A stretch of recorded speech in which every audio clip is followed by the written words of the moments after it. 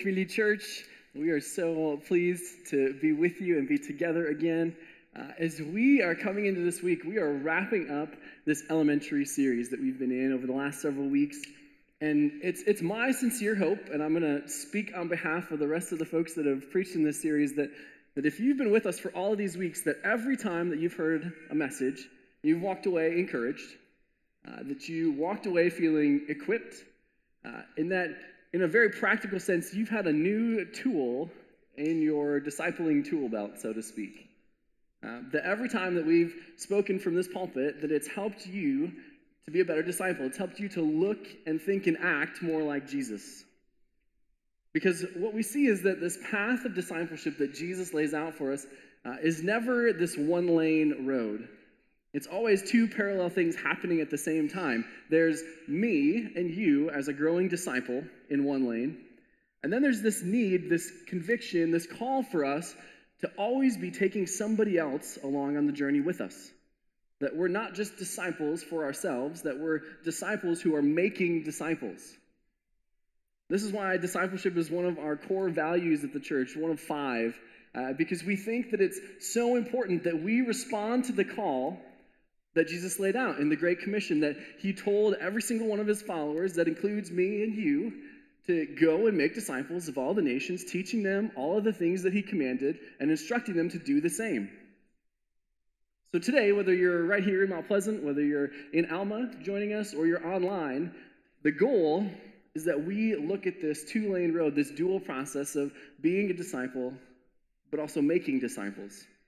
And we're going to try and pull some examples from the life of Jesus and how he navigated that relationship with his 12 disciples and how he taught them along the way and how at different phases of the ministry required different types of leadership. And we're going to try and pull some lessons for our own lives today. And so we've been using a shape each week to help us understand and latch on to an idea. And so the shape we're going to look at this week is another simple one. Let's see how I do drawing. It's a square. Okay, not bad. And so the square is unique in that it's got 4 sides. There's 4 stages of discipleship that we're going to look at today.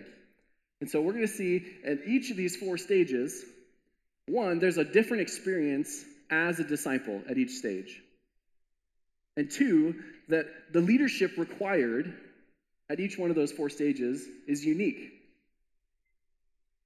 So when we talk about discipling others, that's going to be our main thrust this morning, is that we want to be leaders who can make disciples. And we're talking about, in essence, this spirit of leadership. And what does that look like? You know, leadership in the church can be a little bit tricky sometimes. There's always this question of who has leadership, who owns leadership in any given organization, but particularly in the church, right? And so there's a really easy answer. There's some folks that have a title, that have a job, that have a distinction. You know, your pastors, your ministry leaders, your staff, your board. Those folks all have this positional leadership. This leadership that comes by the nature of the role that they hold. But what's different about Christian leadership is that Jesus doesn't just say, hey, if you've got a title, you're a leader. He says, no, every single one of us is meant to lead others. And so we need to expand our definition of leadership a little bit when it comes to the church and how we function. And so Jesus talks about this in Mark chapter 12, and we're going to look at this on screen a little bit. And I'm not going to read it word for word, but the gist of this passage, and you can read for yourself, is that Jesus contrasts the example of the Gentiles, who in this day hold power. This is Rome that holds power over the people of Israel. And they lord it over the people of Israel. They lord it over their own followers. They hold it over their heads, and they use their positions of power to gain influence, to gain stuff for themselves.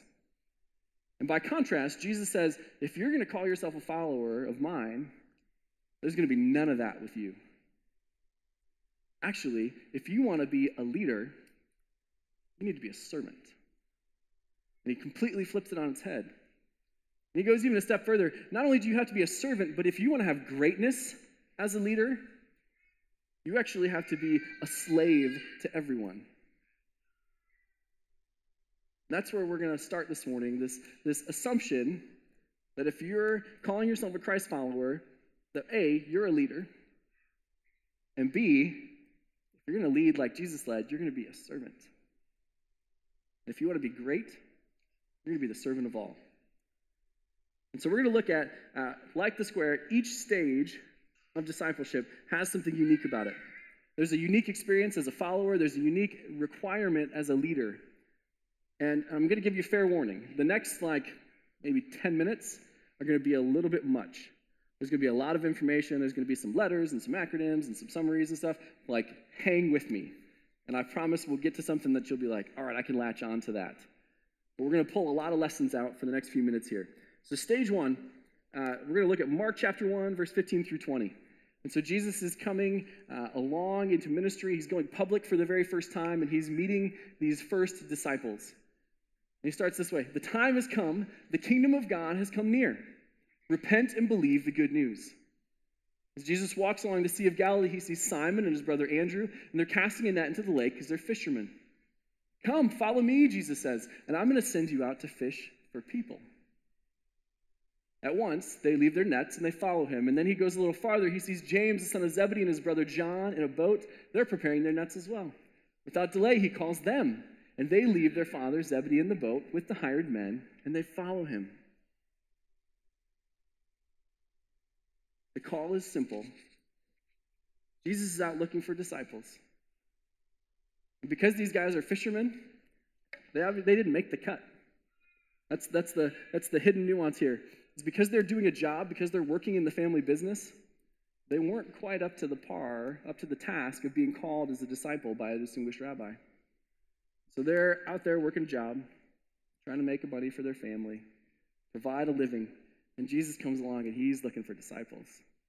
And he gives them almost this childly simple call. The kingdom's at hand. Repent and believe. Come and follow me. And he gives them a promise. I'm going to make you into fishers of men. And he doesn't really spend any time at all making sure that they're up to it. He doesn't give them, some skills assessment or a spiritual gifts assessment to see are these guys going to be the right fit for my ministry? No, he puts the call out there. He casts the vision, and then he waits to see what the response looks like. And the disciples, they're all excited now because they know Jesus is a rabbi. They know he's a teacher. They know he's a leader worth following. And so what happens? They do the responsible thing. They go to Dad and say, hey, Dad, I'm giving you my 2 weeks notice. I'm going to help you find somebody to replace me on the boat. I'm going to make it easy for you, right? Oh, they drop everything. They leave the nets in the boat. It even says the ones are like, hey, good luck with those hired guys. Hope they work out for you. And they immediately follow the call of Jesus because they're excited. A rabbi wants them to come and follow him. And they enter into this phase of discipleship. We're going to use the letter D to just represent the disciples. They're entered into this first phase of discipleship, and they're full of enthusiasm, but they are totally unprepared for the journey that's ahead of them. They have no clue what is coming. And you have to wonder if they could look into the future over the next 3 years and see what life following Jesus was going to mean for them. The experiences that they would have, the disappointments, would they have jumped in quite so readily? Would they have given it a second thought and maybe stuck with fishing? But we find ourselves in this first stage of discipleship all the time, though. We encounter something, a friend has a hobby that we're like, oh, that looks really fun. You watch something on television, you're like, I could do Forged in Fire. I could make knives. That would be awesome. But then you actually get into it and you're like, oh, wait a second. This is way more work than I thought it was going to be. I actually don't have a clue of what it would look like to do that. I remember specifically when I first encountered Christ in high school. I was so excited about the Savior who had transformed my life around, but I was completely clueless about how to pray, what it meant like to read the Scripture. How do I know Jesus? How do I encounter him? How do I grow in a relationship with him? I was just full of excitement and enthusiasm. And I'm running around telling everybody that I can know, everybody I got bumped into about this Jesus guy. And the Lord totally spared me that nobody ever was like, oh yeah? Jesus is fake. How do you know Jesus is real? Praise God, he completely spared me from that experience because I wouldn't have been able to give anybody an answer. All I knew was my momentary experience about how God got a hold of my heart, and that was enough in the moment to latch me on to this whole lifelong journey with Jesus. If we had to put a summary around this first phase as a disciple, it's this. They are full of enthusiasm. They have all the confidence in the world. There's no experience to be had whatsoever. And they really don't have a clue what they're doing. There's low competence. It's this phase that you could call unconscious incompetence. They have no idea what they're doing, but they don't know that they have no idea. And you'll see that Jesus, he's leading them, and he's not really trying to get their opinion on ministry strategy or tactics. He's not like, what village do you guys think we should go to next? No. He's looking to give direction and invite them to follow. It's, I'm going to do the work. You guys just come along for the ride and see what's going to happen. He gives them this directive leadership. Come follow me, and I'm going to make you into something. It's not that they have to do anything to become this new thing. It's Jesus who's going to do the work in them to make them into this new thing. At this stage, it's all about leading by example and just inviting them along for the ride. This first phase of leadership, we'll just abbreviate it with L1, is all about that directive style. It's about confident action and clear vision. But without those Jesus-like qualities that he has, his humility, his grace, and this baseline where he says, if you want to be great, you're going to be a servant, directive leadership is hard to follow. We all know that person, right, who, because they say they have a position, they feel full of authority and full of ability to lead people, whether or not you're along for the ride with them or not. But when you temper that with Christ-likeness, when you temper that with grace and humility and service, that's somebody you want to follow. But when you don't have it, you will very quickly find yourself walking alone. As a leader, phase 1 looks like this. It's high direction. It's high example. There's low consensus. He's not looking for input. There's low explanation. It's very literally, come along and see what I'm going to do. So there is a really practical reason that we put phase 1 at the top of the square, and it's not just because it's the easiest place to write.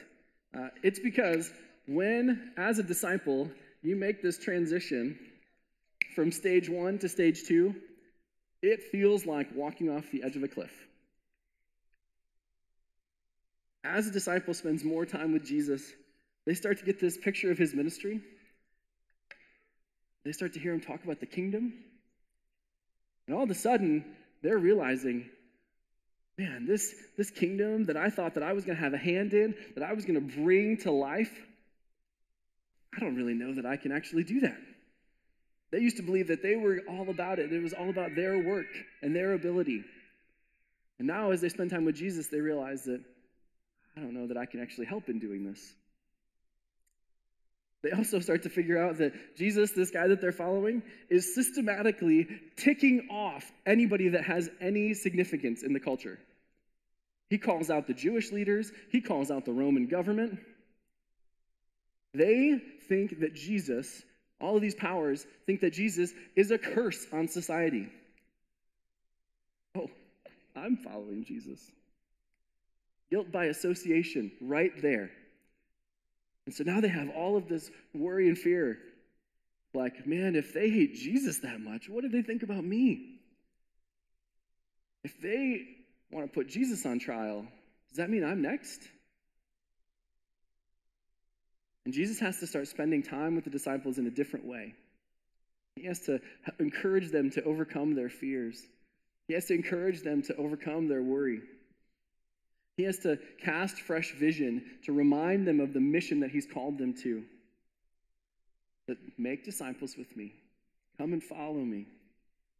And he spends more time being like a shepherd to them, giving them loving guidance instead of high direction. He coaches them through their worry and inexperience. And this is a crucial stage for the development of character, because in this second stage of discipleship, this D2 phase, this is the time when the disciples realize, and that we as individuals realize, that we can't do it all on our own. We actually don't know how to do the stuff that Jesus wants us to do. So Jesus starts to call them into more ministry, and the disciples are like, I don't know how to pray for the sick and see them healed. I don't know how to cast out demons. I don't know how to feed a crowd. I don't know how to bring the kingdom to life. And all of that excitement that they had in phase one of receiving the call, they're like, oh my goodness, what did I get myself into? As D1 wears off and turns into this rough life of D2, the short answer of how they feel is, this is not fun anymore. If you had to put a summary around it, it would look like this. They are full of low enthusiasm, low confidence, low experience, and low competence.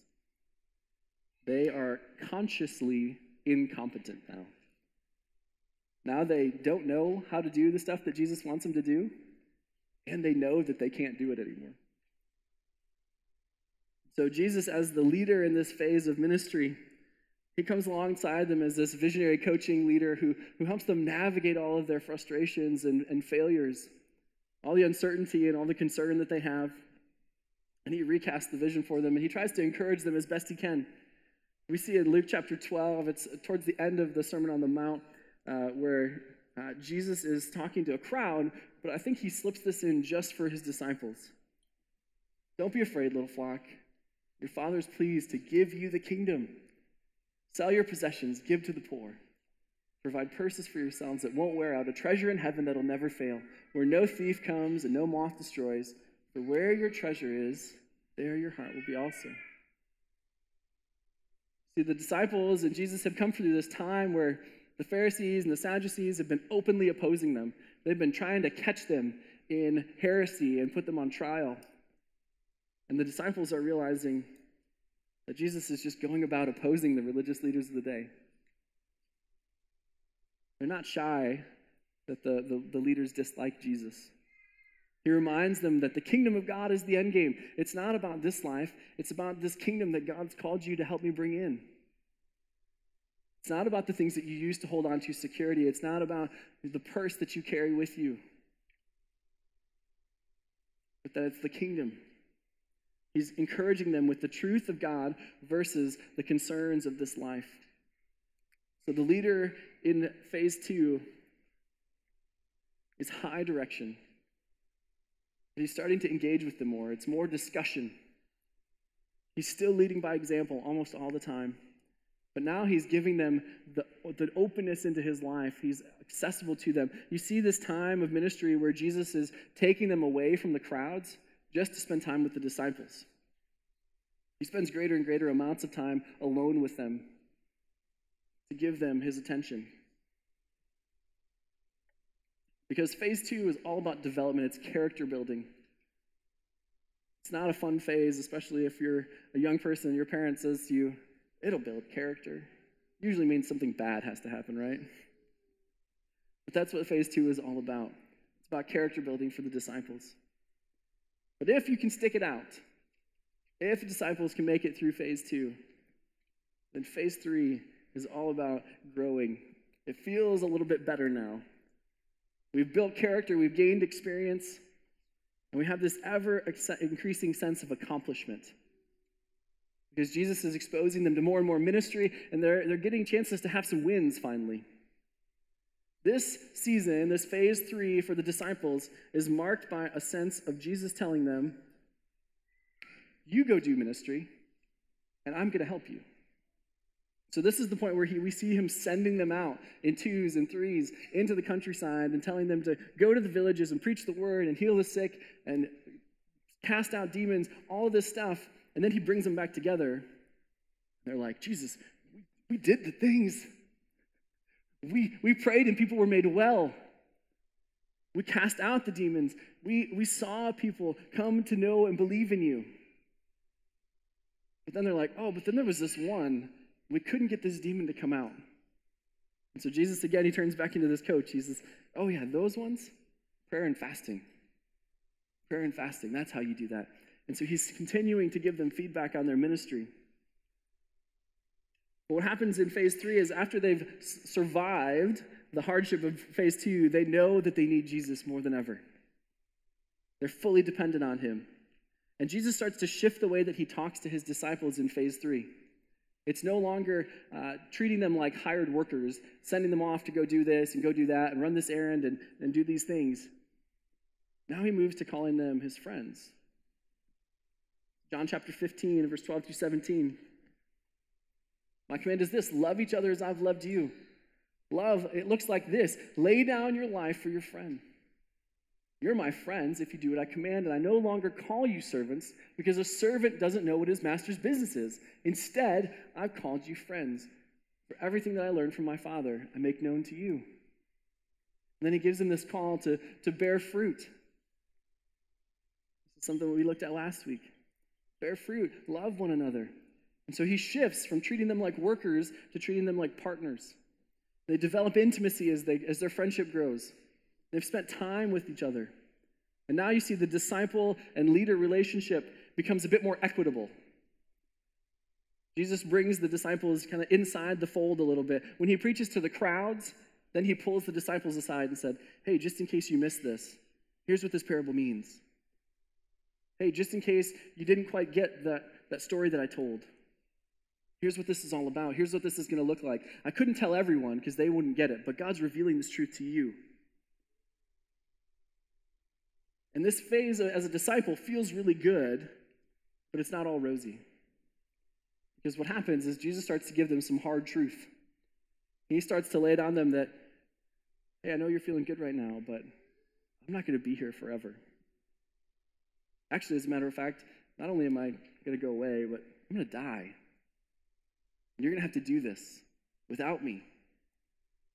And all of those lessons that they learned in phase 2 that they thought they had overcome, all their insecurity and their doubt, comes roaring back to the surface. And so Jesus, again, has to come back and comfort them. As a disciple in this phase, it's all about conscious competence. I start to know some things, but I still really have to think about the lessons I'm trying to apply. It's like learning a new skill, or a new program, or a new initiative. I kind of know how this works, but let me think through the steps. Okay, step 1 is this. Step 2 is this. Okay, I'm going to go do those. This is a time when Jesus can correct them and teach them without it really defeating them. And there's moments in Jesus' relationship with the disciples where he's like, guys, are you kidding me? How do you not understand this? And the disciples go away and they're kind of wounded by it. But in phase 3, he can correct them. James and John have this moment in Mark chapter 10 where they come to Jesus and they're like, hey, Jesus, can you just give us this one thing? We know that pretty soon you're going to be in power. You're going to be in the heavens with your Father. Can you just promise us one thing? Can you let me sit at your left hand and my brother sit at your right hand? It's just a small thing. And Jesus is lovingly indignant with them. Like, do you understand what you're asking me? Can you actually do the things that I'm about to do? Can you drink the cup that I'm about to drink? Can you serve in the way that I'm about to serve? And these disciples, they're really feeling pretty good about the way that they've been living life with Jesus. And so they're like, yeah, we can do it, Jesus. We can drink the cup. We can go all the way with you. It's like, I hope it's true. I hope you can. But I can't promise you the thing that you want. Only God can assign that. And he goes back and he actually teaches them that same lesson on servant leadership that we looked at from the book of Mark early in the message. It's like, by the way, if you want to be great, you got to serve everybody. You got to be the slave to all. So don't come asking me for greatness unless you're ready to be the slave. As the disciples are in this phase, if we had to summarize it, they're increasing in their enthusiasm. I feel like they're starting to get some traction now. They're growing in their experience. They have moments of confidence. And they're occasionally getting it right. They know what they're doing. Growing competence. For Jesus, as a leader in this third phase, it's all about moving his responsibilities and his authority and his leadership onto the disciples. He's transitioning them. He's preparing them for doing ministry without him. And it's marked by this whole idea of, you're going to go do it again, and I'm going to watch, or I'm going to help. And so from a practical standpoint, he's giving the disciples more input. He's giving them more responsibility in the doing of the ministry. There's this moment where he goes to feed a crowd, and the disciples are like, send everybody away so they can go eat. He's like, you guys feed them. They're like, oh, we got a couple of fish and some bread. And I think he's kind of waiting on them to figure it out, to apply what he's taught them. They're like, Jesus, help. We don't know how to do it. It's like, okay, let's pray. Then they feed the whole crowd. But there's moments where we see this all the time with the disciples where he's trying to invite them into more and more ownership of ministry. Jesus becomes much more of a pastor and a friend in phase 3. He's trying to prepare them for this moment without him. So he gives less direction. There's more consensus among he and the disciples about how to do the work of the ministry. There's all sorts of discussion. He's really inviting them behind the curtain now. And he still just has loads of time for them. The last phase, stage 4, is the most transitional of all the phases. It's where the disciples are trying to figure out, what does it look like for us to do ministry without Jesus? And Jesus is trying to make sure that those disciples are up to the task. Because he can't really go away unless he knows they're ready. He wants them to be independent and autonomous. Because what happens? Just like he told them it was going to, Jesus is arrested, he's put on trial, and he's sent to the cross. And the disciples think he's gone. But then this surprising thing starts to happen, is that Jesus starts to show up after he's been raised from the dead. And it's never very long, but it's these moments, and it catches them by surprise even on occasion. There's this moment shortly after that Jesus is raised from the dead, and the disciples are freaking out, and they've locked themselves in this room.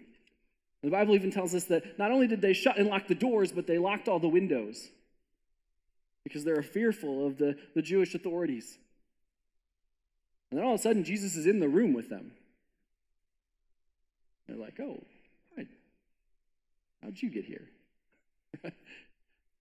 And he tells them, he tries to encourage them, but he has this moment where he's like, I'm not going to be here with you long, but the next time I see you, we're going to be in Galilee.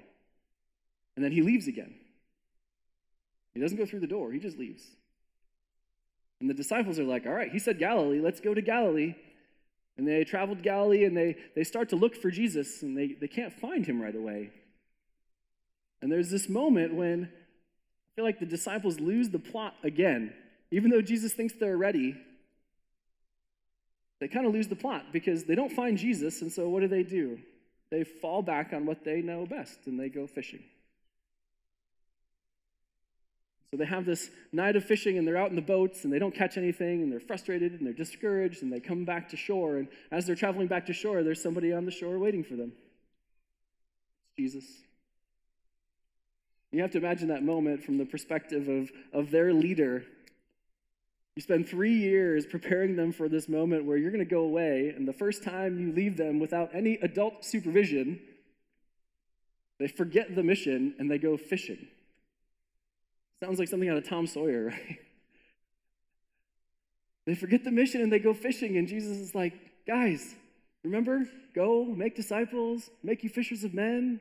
Like, you're not catching men in the boat. He just is working and reminding them again in this moment of the mission. He's trying to delegate his authority and his responsibility to them. And this is the end goal that he's been pursuing for all of these years of ministry, for all of the times, all of the trials, all of the encouragement, all the teaching is for this moment where he gives them this great commission. It's Matthew 28, verses 18 and 20. Jesus comes to them and he says, all authority on heaven and earth has been given to me. So go and make disciples of all the nations, baptizing them in the name of the Father and the Son and the Holy Spirit. Teach them to obey everything I've commanded you. Surely I'm with you always to the very end of the age. And if you're familiar with this part of Matthew chapter 28, that as soon as he says, I'm with you forever, he goes back to heaven. And again, he's left the disciples on their own. Only this time, they don't lose the plot. They don't go fishing. They get on with the mission.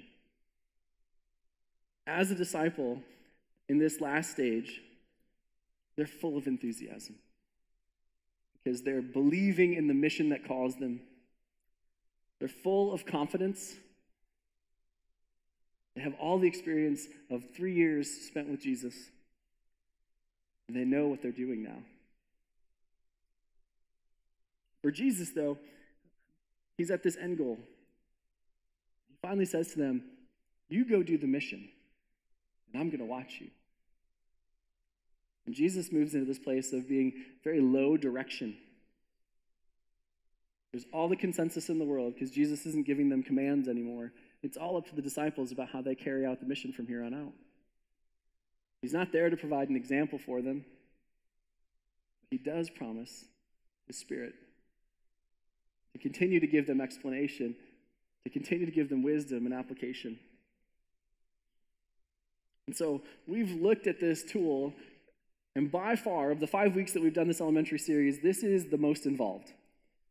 It's like the most sides and the most letters and the most acronyms and all this stuff that's happening. And I'm going to ask and answer the question for all of us, so what? I'm not Jesus. I'm not trying to start some global movement that goes across geography and time, that sets up an entire space of folks that worship him. I'm Joe. I sit in the seats on Sunday, and I work in an accounting firm. What does any of this have to do with me? Why do I need to take any of this to heart? Here's the answer. Because when we look at the call of the church, this great commission that Jesus leaves with the disciples, it's not just their commission. It's our commission. And it's not just Mount Pleasant Community Church, and it's not just the church in America, it's the Big C church everywhere throughout all of history. And when we think about what that looks like, the simplest way that I can boil it down is this, that every single day, we should find ways to look and think and act more like Jesus. And the part that we sometimes can leave out and forget about is that we should teach others to do the same thing. As I said at the very beginning of our time together this morning, that this process of discipleship is always this parallel two-lane thing. There's me as a disciple, and then there's the person I'm leading to be a disciple like Jesus as well. It's the absolute need for us to always be bringing somebody along with us on the journey. And I believe that particularly our modern church, the 21st century church, needs leaders more than ever. And not just the positional, I have a title, I have a position, a job to do leaders, but I'm going to be the servant of all leaders. Particularly in this time when our landscape is always changing around us. We need a new breath of leadership in the church. For people that are less concerned about, we do church this way because that's we've always done it, and more concerned with, I want to make disciples who are rooted in the truth of God's word. I want to make disciples who are rooted in the leading of the Holy Spirit and who are rooted in the grace of Jesus Christ. That needs to be our focus. I have zero interest of bringing more people into this space or into our online experience or into our Alma campus to be spectators. We need sold-out leaders who will take their own lives of faith so seriously and who are willing to be equipped for the express purpose of making more disciples. If we're going to be a community of faith that figures out how to thrive here in this world that we live in, It's going to be because we respond to the challenge. It's going to be because we take serious the call to make disciples who make disciples. And this is not just something that you need a seminary degree to do. This is not something that you need to attend a class to be prepared for or have some sort of certification. This is for every single one of us. You could walk out of this place today. You could walk off your couch if you're watching online and find people in your life who are dying for spiritual leadership, who are dying for a vision that is compelling enough to move them forward for Jesus. Scripture tells us that for a lack of vision, the people perish. And we need leaders who are willing to step out in faith and do something about it. There's an author that I love by the name of John Acuff, and he says this, and I hope we can make it true of ourselves, that we need to be brave enough to be bad at something new. We need to be brave enough to be bad at something new. Because I know that this process of making disciples is going to be new for many of us. I know it's not going to feel like it's easy. It's not going to feel like we're equipped for it. But we have to be brave enough to be bad at it until we can gain the experience to be good at it. And here's the thing. If you feel unequipped, if you feel unprepared, if you feel unqualified, perfect. Because when you feel that way, God is ready to do and see and flow through you more than you could ever imagine. But we're not going to leave you all on your own because we know that it's hard to do discipleship. And so we at Community Church, we put together some great resources for you. And if this sounds like a sales pitch, it totally is. mpcc.org/discipleship. There is a discipleship pathway. It will teach you all about the shapes in more detail than what we've looked at in the last 5 weeks. It will give you resources for how to understand and relate to the gospel in ways that are new and fresh and exciting for you. It will teach you ways to be able to connect with people who are dying for leadership. And then the last thing I'm going to say in my sales pitch is that you need to be in community to do this well. You can't make disciples in isolation. And so I know the age of COVID-19 feels like a weird time to be pitching groups, but we are working together to find new and exciting and innovative ways to make groups still be the forefront of ministry, even when we can't gather more than 10 people inside somebody's house. And so mpcc.org/groups, find a way to get connected. Find a way to put yourself in a community of people who can encourage you, who can come alongside you and hold you up when you feel unequipped, that you can use as a resource. Because here's what I hope, and I pray, that we will rise to the occasion. That we'll rise to the call to make disciples. That we can actually take on this challenge of making disciples in the way that Jesus did. We have the greatest model of leadership that we could ever ask for in Jesus. And when we respond, this little ministry of Community Church, the community at large, Isabella, Gratiot County, the campus, and way beyond, is going to have an impact. That we're going to see impact because of something that started right here in this little local church. Let me pray for us. Heavenly Father, do pray today that as we get up out of our seats, as we walk off our couches, as we tune off online, that we would have this passion, this fire, this seed of an idea. That we have this call to make disciples burning inside of us, so much so that nothing we do throughout the rest of this day and this coming week will be able to put it out. That the only thing that can satisfy this need and this urge inside of us is to dive in, to be willing to be bad at making disciples because it's so important. We just pray for the impact that's about to happen. We pray for the folks that are in need of spiritual leadership, that you would bring them to us. God, that we would see all that you have called this church to be in this time and in this place. We pray this in your name. Amen.